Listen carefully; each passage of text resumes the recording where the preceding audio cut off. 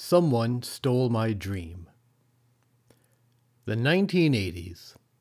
It began with a blowhard named Ronald Reagan, riding a wave of Cold War fever to the White House. I was already a budding liberal know-it-all in high school. In 1985, I enrolled in university and was impressed by the professors who openly espoused Marxism. Marxism was the perfect ideology for the post-industrial Rust Belt where I grew up.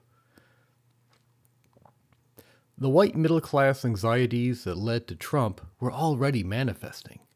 The perfect time for a young bookworm to hear an eloquently expressed analysis that diagnosed the problem and proposed a solution.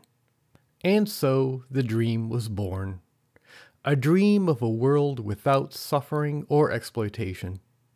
A world that operated along entirely different lines than the harsh world of market busts and booms. This socialist world would be a steady state world. No creation or destruction, just a dependable world where the most basic needs are guaranteed to be met. The trick to keeping the socialist dream alive is not to question it.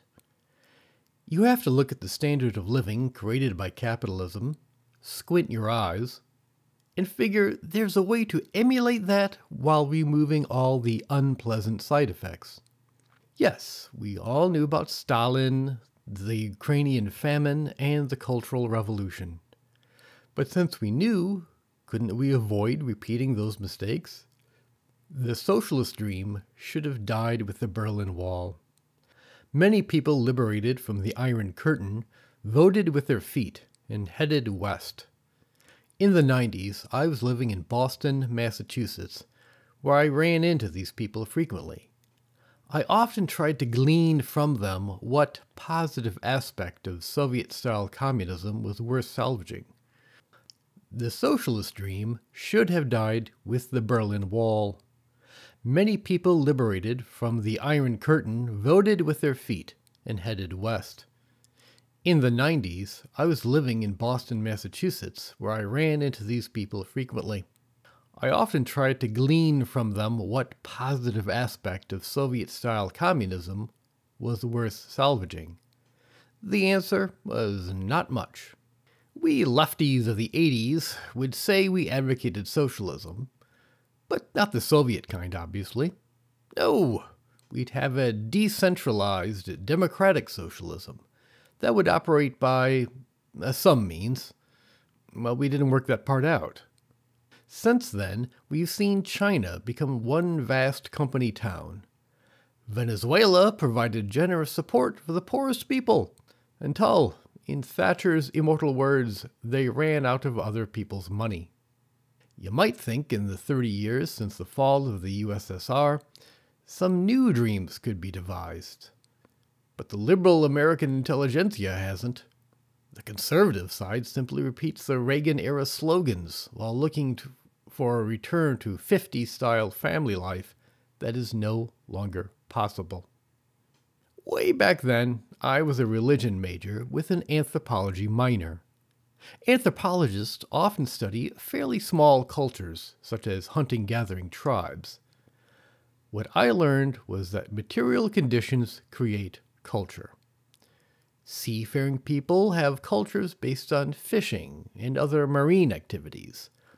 Arctic dwellers have lives based on surviving in a cold environment. Do you yearn for the days of the nuclear family, when men were masculine and men were feminine? Do you often say to yourself, we need to go back to that? Then you are in tough luck. You can't go back. Sure, the occasional person can go off and live whatever life they want. But whole cultures can't just decide to live in a way that is not supported by material conditions. But we do need a new dream. It's no wonder libertarianism is having a slight moment. People need some dream, some goal, however unrealistic, to keep striving. Whether it is the hopeful ingenue going to an acting audition, the amateur writer submitting their manuscript, or the ambitious entrepreneur You have to be inspired. What is the new dream? Sorry, I couldn't come up with one.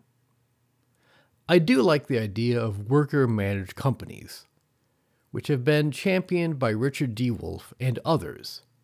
This idea has a lot of appeal, at least to me.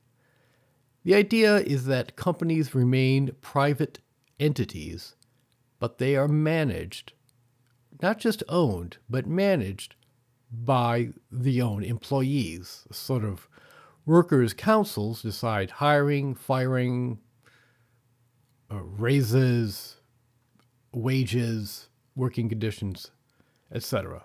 Essentially, it's workers, no managers. And at least in some cases, there are companies that have operated along these lines for decades. Now, I don't know how many people will want that particular dream. At some point, if I was of the mind to want to be my own manager, I would just start my own business, probably. So again, I don't know what the new dream will be.